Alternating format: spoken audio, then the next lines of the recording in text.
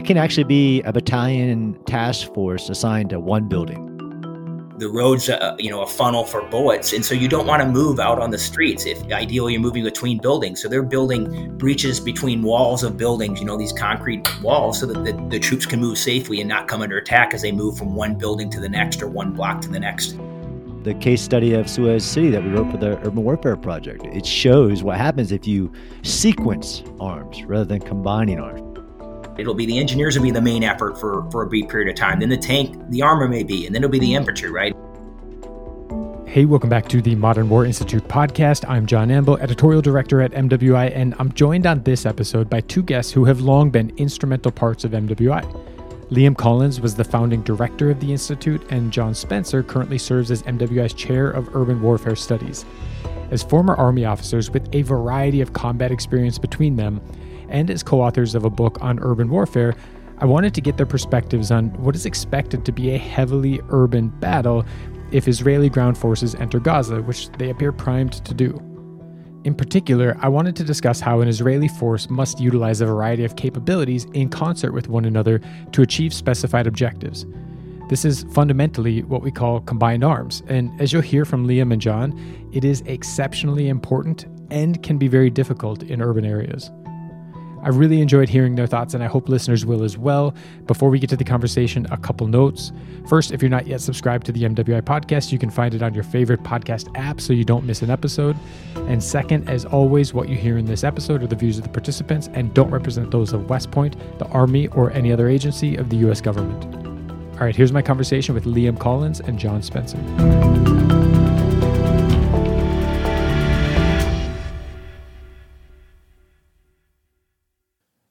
Liam and John, thank you both for taking some time out of what I'm sure are pretty busy schedules for both of you to join me on this episode of the MWI podcast. Thanks for having me. Thanks for having me back, John.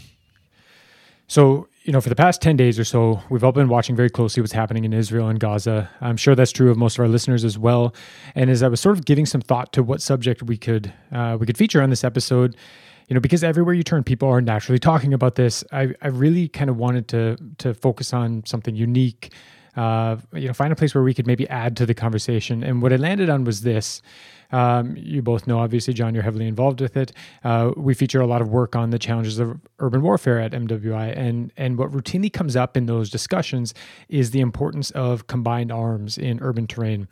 And now combined arms maneuver is obviously something the U.S. Army does. It's in our doctrine. It's a dominant way that modern land forces around the world intend to operate on the battlefield, but it's especially important in urban areas. So, as we see Israeli ground forces massing around Gaza, and this offensive sort of at least seems to be looming, Gaza is heavily urbanized territory. We should expect combined arms to be a really important feature of any battle that takes shape. So the two of you wrote a book together on urban warfare. You understand this pretty intuitively, but John, maybe if we can start with you and you can kick us off by explaining why combined arms is so crucial in urban operations. Sure. Thanks, John. Combined arms, by definition, it has a simple meaning and it has a complex meaning. It literally just means putting together all combat arms and related elements to achieve your goal. In a fight like this, though, in urban combat, the mission is very important. But what we think the mission in Gaza or a contested urban environment where the defender is already there, history shows what arms you need to combine and why in a fight like this.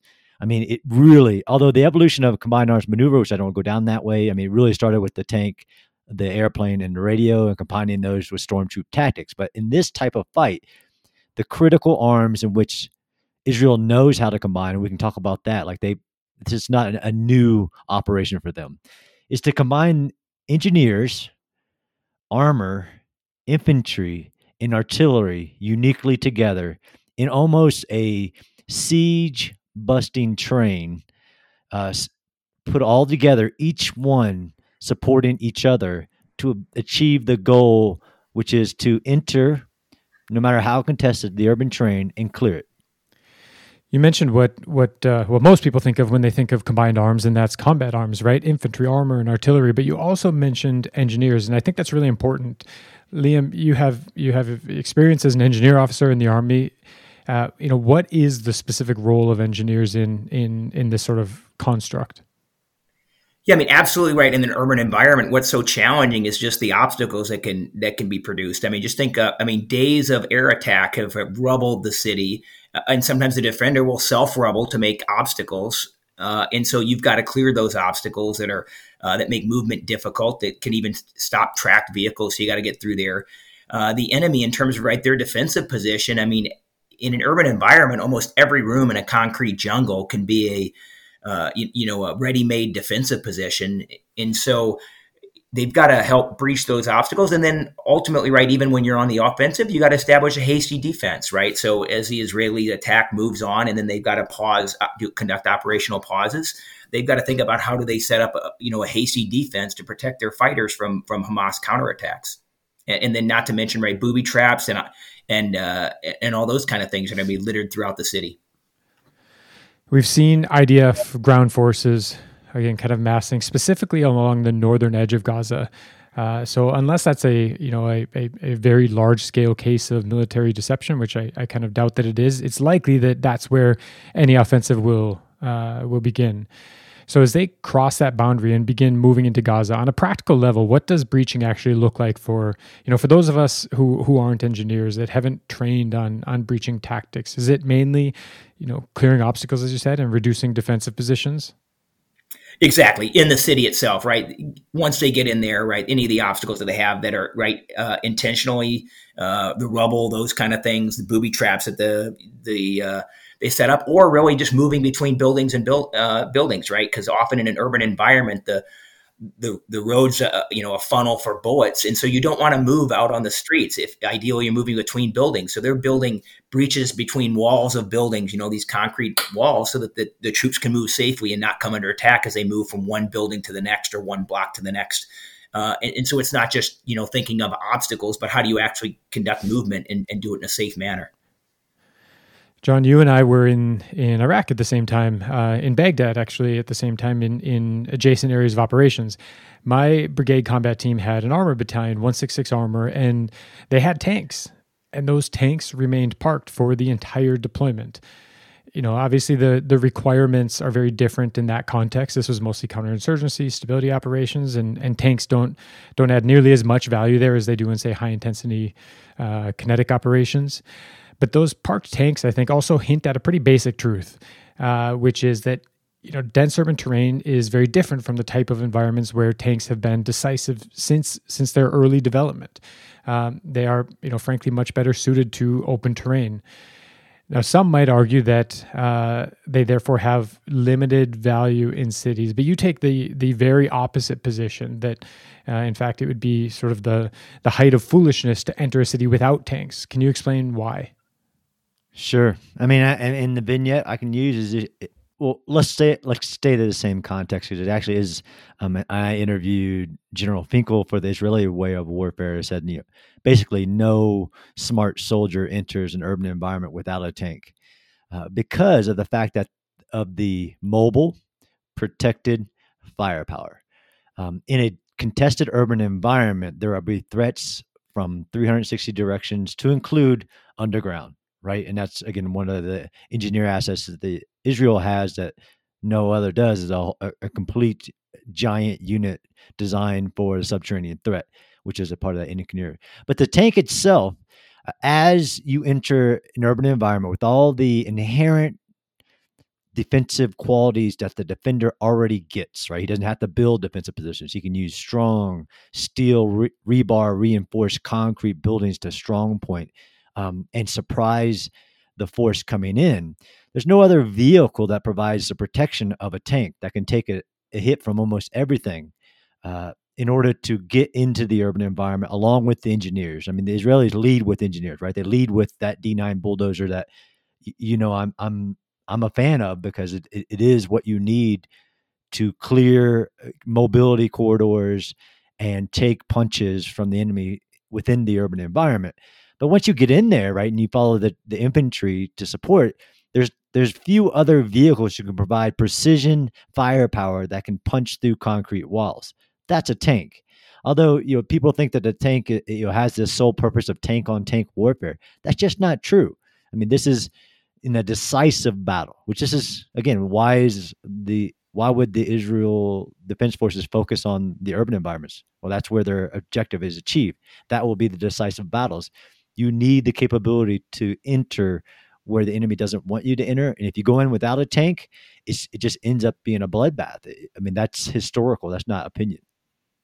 And John, going back to what we kind of started with combined arms, but if you enter with only a tank, then it's vulnerable as well, right? And so you've got to have like the dismounted infantry, all these supporting assets kind of going in as a synchronized maneuver. That's right. Otherwise, the tank, it does become vulnerable, right, with anti-tank missiles that no doubt the Hamas has more capability than they had back in the 2009 and 2014 ground invasions into Gaza, right? Drone capabilities that we've seen elsewhere in the world, most recently up in Ukraine. And so you can assume they're going to have those capabilities, but that doesn't mean, right, that the tank is a museum piece anymore. As John said, it's absolutely critical part of that urban fight.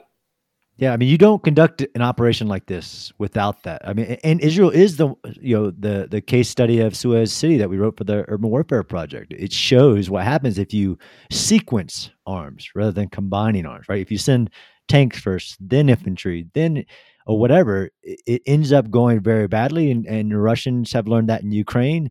I mean, it's only the people that can combine all these critical elements of the recipe at the right time to achieve their goal in this urban environment. And this is why urban warfare continues to happen in dense urban areas, is because of how much of a challenge it is. Of course, this would be a joint, multi-domain operation. But when you get down to it, it doesn't matter how many divisions you throw at a city, it ends up being focused down to a single point.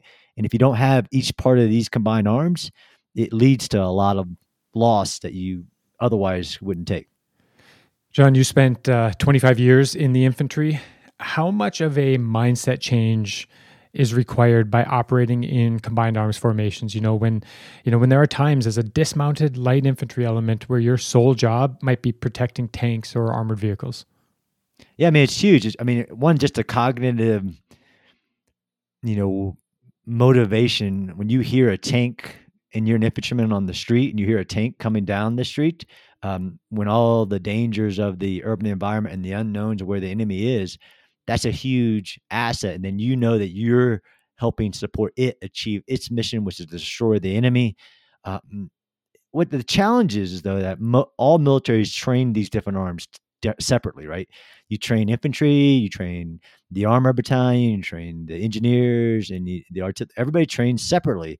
But then you have to rapidly combine together, like I did in my later deployments as an armor battalion, a mechanized infantry commander in an armor battalion.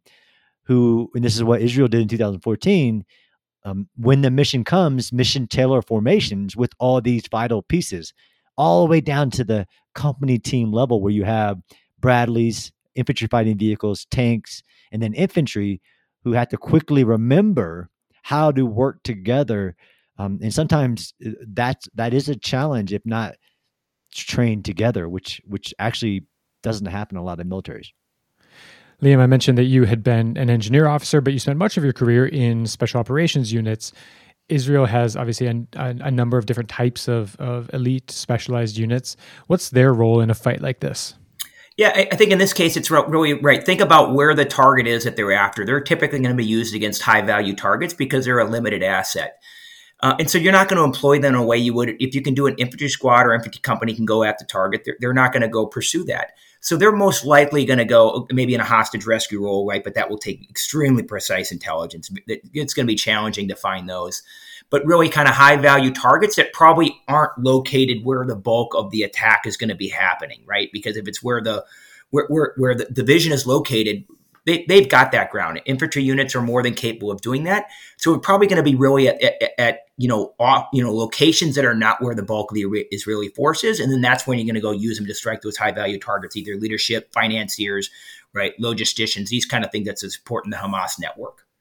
Yeah, this is about a fight like this isn't an infantry fight, right? That's the urban legend of all really militaries, that or the urban fight is an infantry fight. Absolutely not. It's a combined arms fight, to include with special forces. And lots of history from the Second Battle of Fallujah to Murari. I mean, all of them where you can use special forces who contain a real bulk of snipers to overwatch those vulnerable lead forces where the battle gets down to like small groups of literally, platoon size. A lot of special forces have been used in the past as in a supporting role to provide that long range precision fire overwatch of that engineer element trying to clear that obstacle, whatever it is. Yeah, and think of it this in terms of combined arms. When I say infantry fight, I mean I'm thinking generally they might be the main effort in it.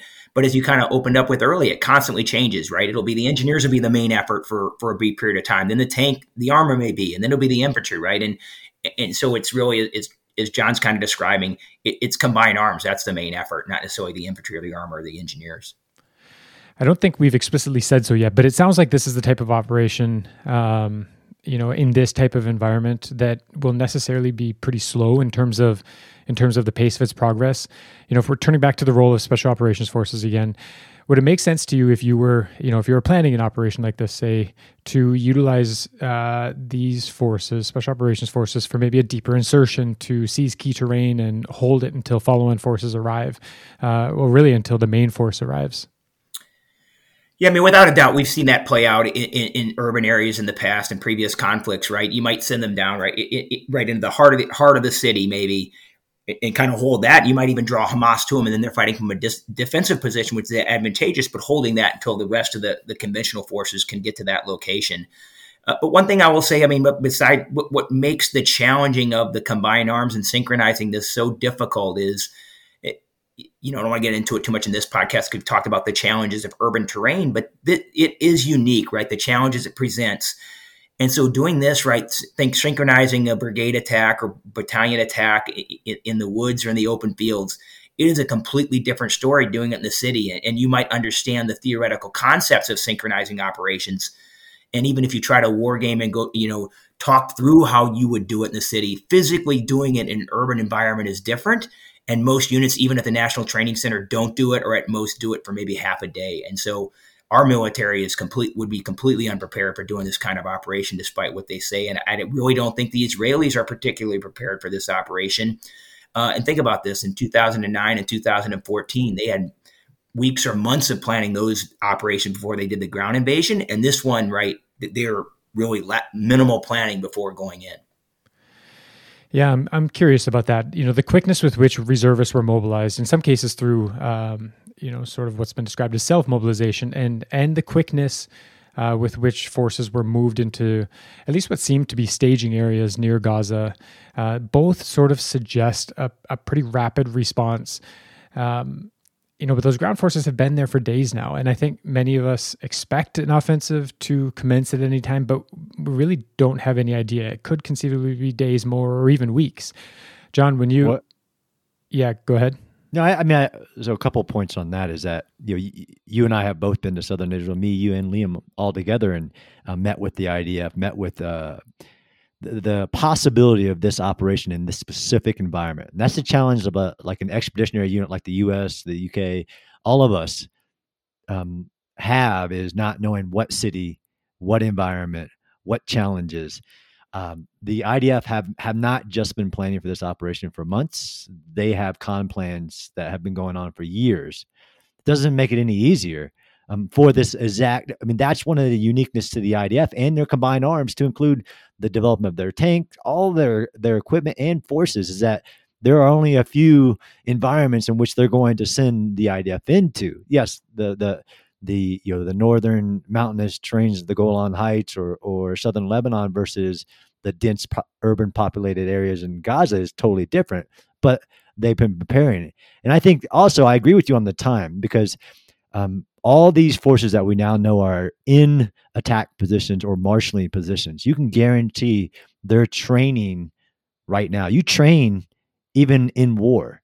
And this is one of the keys to the combined arms success, is the pushing down of all the combined arms to the lowest level and combining them rapidly, and then getting those commanders and those troops together and going through all the drills of what does this look like? What does, a a combined arms breach at the street level look like? Because in the 2017 Battle of Mosul, the Iraqi military, who was not trained in this operation, even by the U.S. after 11 years, lost like 80% of their tanks.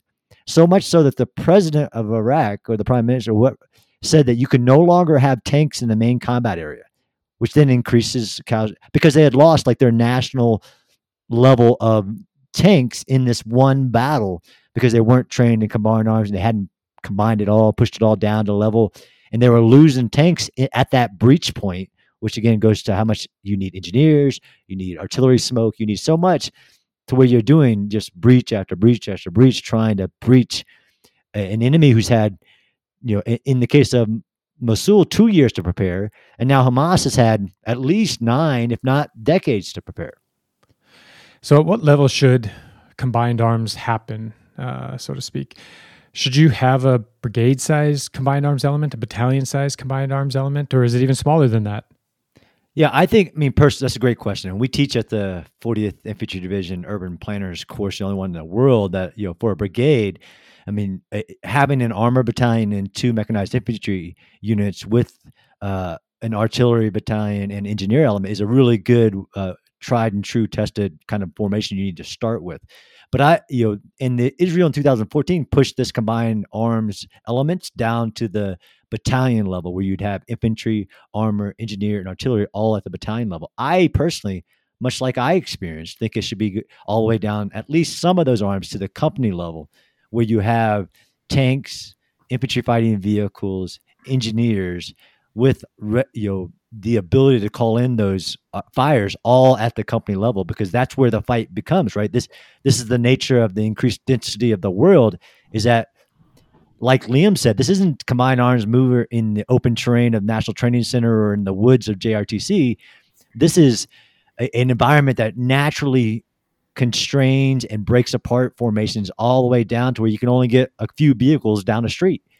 This will be at the lowest level. And John, you experienced this in Solder City yourself, right? That's why you went to company teams. If you think, for the listeners, when you hear it, right, a company of tanks has, tanks and then, very few tankers, right? And an infantry mechanized company has the same number of vehicles, but a lot more dismounts. And so you almost have to break it down to the company level to get that inherent task organization that you need at the lowest level possible.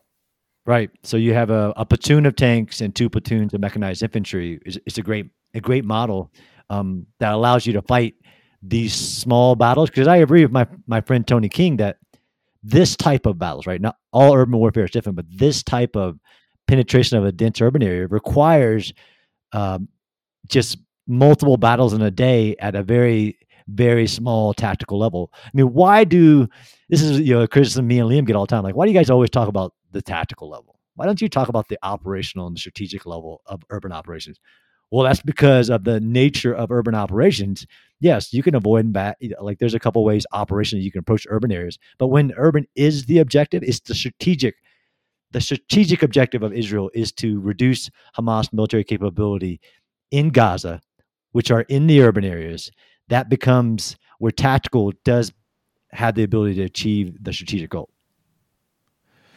Liam, what are some of the, leadership challenges that arise in a combined arms context that, that maybe aren't as present if you're, say, commanding and controlling just your own organic formation? Yeah, anytime, like we talked about, right, if you're retask organizing elements, right, to have company teams, a lot of times they may not have worked together before. So you're throwing them into battle for the first time when they've had maybe a week or two of kind of to get ready and plan for this. And they maybe plan, but haven't really done much in the way of maneuvers, right? Maybe minimal rehearsals. And so you're putting elements out there that really haven't done this before in the most complex environment you have, and trying to command and control that while you have the technological challenge of, right, sometimes radios, communication, GPS signals don't work the best in cities, right? Think how many times we complain about cell phone coverage in a major city in the U.S. Well, you're going to have those same problems over there with radio communications, right? Cell phones, whatever it is. And so it's just magnifying those challenges in the urban environment, and then trying to control movement and synchronizing movement when you aren't quite sure where everybody is. Some elements are going to move faster and have more success than others. And so it presents a very challenging command and control problem. What is the geometry of these kinds of formations, specifically in urban areas? And Gaza, does have some comparatively more open terrain, to be sure, but a lot of it is urban. With that kind of structural density, are we talking, say, a combined arms battalion sized formation, for instance, might be operating in, the condensed space of just one or two city blocks? It can be, John. I mean, it can actually be a battalion task force assigned to one building.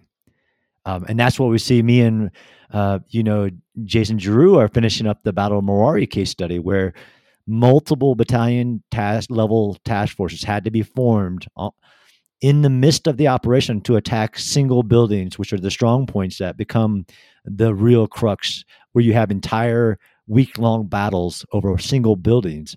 So absolutely, this becomes at the a 2-block area of operation, a 1 block, literally a 1 block. Like, your mission is to clear this 1 block, and it takes over a battalion of combined arms capability to do that. John, and just to put it, and we talked about this before the podcast started, but to put it in perspective for the listeners, like, the entire Gaza Strip is basically 6 Manhattans, right? 6 Manhattan in the U.S. So kind of 2 lengthwise and kind of 3 side by side on widthwise. And so Gaza City, right, where they're doing this operation, is probably the size of 1 or 2 Manhattans. Obviously not, right, as much of the superstructure, and the buildings aren't as tall, but in terms of, right, square kilometers, it's a significant area. And you're trying to figure out, like, as John said, if one battalion just takes 1 block, right, or 1 street, you can quickly see how quickly that exhausts your troops that you're throwing at this problem. So it's not a matter of just going and flooding the city with troops, because you could throw everything Israel has and it would just take a small portion of the city.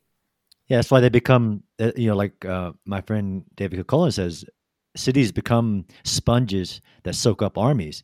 But that doesn't mean as a deterrent as it's not possible. It's absolutely possible to do this mission. It's absolutely possible for the IDF to accomplish their mission. Now you have to talk about the cost. Yeah, that subject of geographic scale leads us into what I think is a really important question, which is, how many forces will an operation in Gaza require? There are obviously a lot of variables that determine that. The biggest one, of course, is what objectives Israel seeks to accomplish, because it's natural. Limited objectives require fewer resources, and more comprehensive ones require much greater resources, like manpower. But one of those variables is the physical scale of the area of operations. Another one is the size of the enemy force. There's conventional wisdom that an attacking force must be, it's 3 to 1, right? It must be 3 times the size of the defending force to achieve success. Which personally I think it's maybe a helpful guideline at best, and not a rule, of course. But regardless, Israel estimates that there are, I think they said 30,000 Hamas fighters in Gaza. I've seen other estimates that are as high as 40,000. If you just want numerical superiority, then from an Israeli perspective, that's a lot of forces to marshal for this operation. When you add on top of that the sort of tooth to tail ratio considerations, the number of enabling and supporting forces that will be required, in addition to those purely combat forces, we're talking some really large numbers. John, what's your take on sort of force size? So, I love I use those numbers liberally, like 3 to 1, and what you need in an urban environment is more like 15 to 1. But and I agree with my friend Stuart Lyle at DSTL, is like, that's combat force, not necessarily just number of soldiers. So absolutely, Israel needs to bring 15 times the combat force than to the 1 Hamas defender. That is what we're talking about, combined arms. It's not saying you need 15 infantrymen. It could be. But if the infantry aren't supported by armor, by air power, by artillery, by cyber capabilities, it's about how much force do you need. So yes, you need an overwhelming amount of force, which does include a lot of infantry, a lot of armor, a lot more engineers. I mean, I think those are really forgotten about how many bulldozers you'll need to even enter Gaza City, which is just one of the cities within Gaza. And in the 2017 Battle of Mosul, that was almost the critical end item, was a bulldozer. As like Liam said, you don't just need bulldozers to clear obstacles and to take punches from heavy, like, anti-armor weapons in the environment, But every time the ISF stopped, they had to put a berm in front of themselves because one of the mechanisms ISIS put into their defense was industrial level, like massive amounts of vehicle-borne IEDs that they would just ram at the lead force. So they had to put berms up. Well, you need a lot of bulldozers for that. So you think about it as combat power. I mean, how many brigades can you fit into a city? Again, what type of brigades are we talking about? Combined arms brigades? How many different directions? I mean, there is actually a lot of area, but it comes down to control, all these other aspects. But 15-1, and I agree with uh, other people. That's about combat power, but you'll need a lot of all of it. You always need more in an urban fight in compared to other environments, right? You need more ammunition, like 4 to 6 times more infantry, more armor, more everything to do this mission.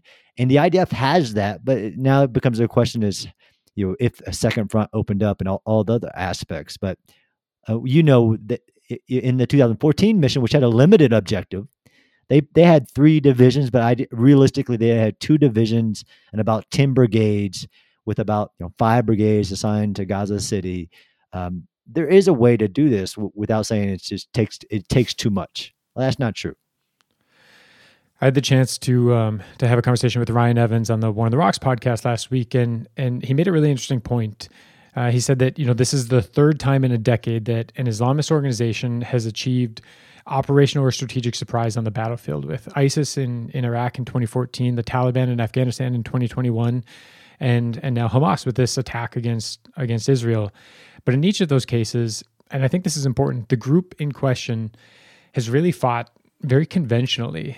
Liam, you were the MWI director, and John, you were the deputy director when we brought then Colonel Bob Work to West Point. He was the commander of the Army Brigade, 2nd Brigade, 82nd Airborne Division, that had been the lead in working with the Iraqi security forces in the lead up and during the Battle of Mosul.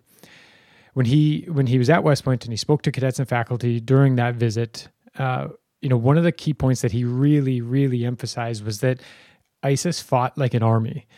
If Hamas also chooses to fight on the defense, even remotely conventionally, does that change anything from a planning perspective?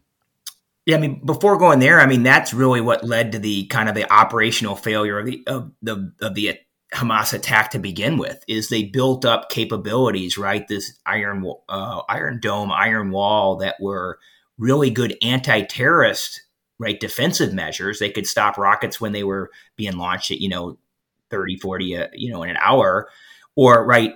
The wall was extremely effective against suicide bombers, but not so effective as a defensive measure against Hamas when you think of them as a military organization on your border with a stated goal of defeating you. And so I think it's that you've got to think of this. These are hybrid organizations right now. You can't think of them as, hey, it's purely a terrorist organization. This is an insurgent organization. This is a conventional military. Right? These are hybrid organizations. And when we talk about a hybrid war, I mean, that's what it is, an organization that can quickly come together in mass forces to look like a conventional force and fight like a conventional force, but then kind of then just blend back in the population, fight like an insurgent, which is extremely challenging, as we found in Iraq and Afghanistan, or as a terrorist organization and employ suicide bombing attacks. And so it's really thinking of it that way.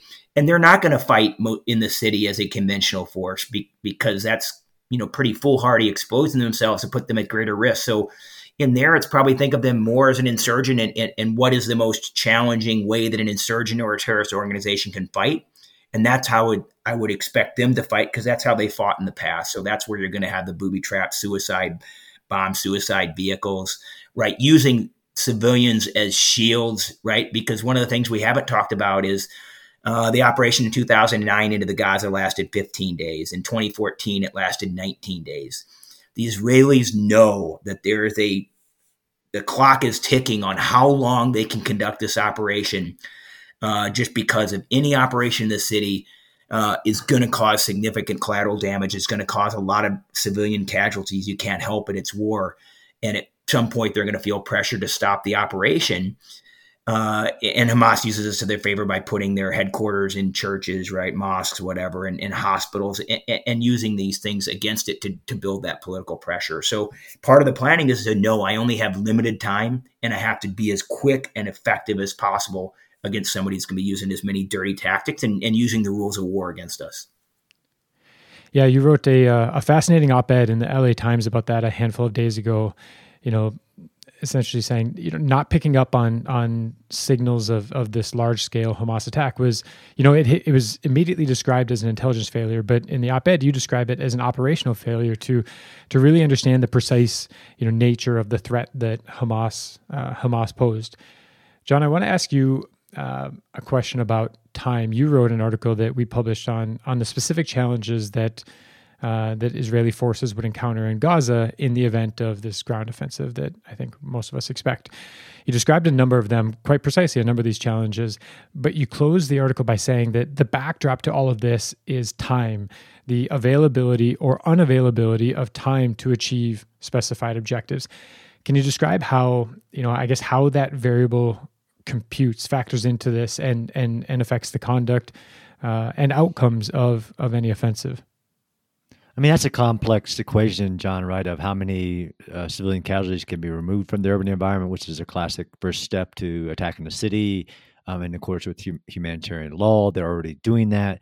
How much it isn't all international actors that time matters the most. The U.S. is one of the bigger ones, but then all the regional actors of this operation.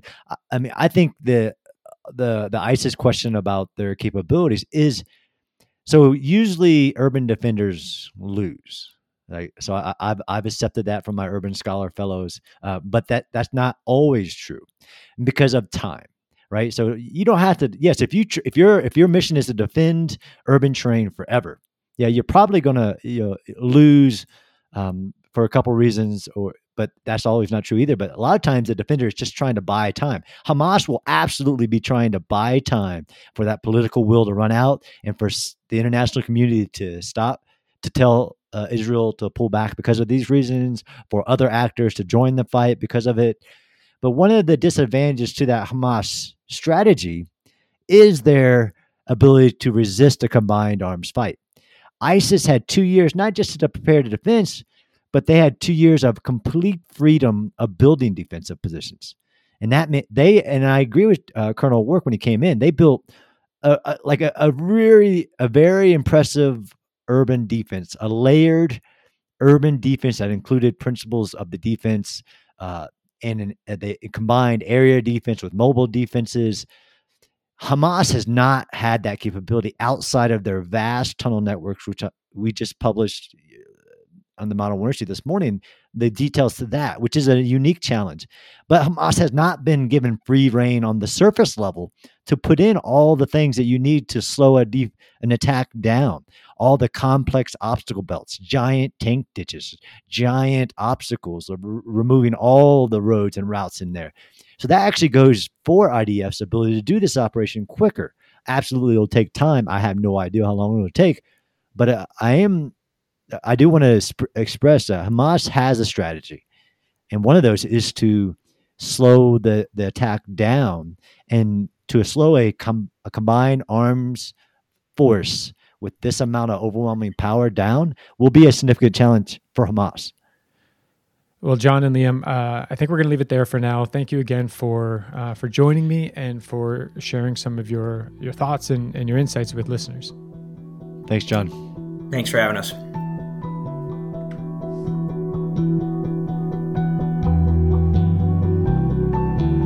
Hey, thank you so much for listening to the MWI podcast. One last thing, if you aren't following MWI on social media, you can find us on Twitter/X, Facebook, or LinkedIn. It is a great way to stay up to date on all of the new articles, podcast episodes, research, and more that we're publishing every day. Thanks again.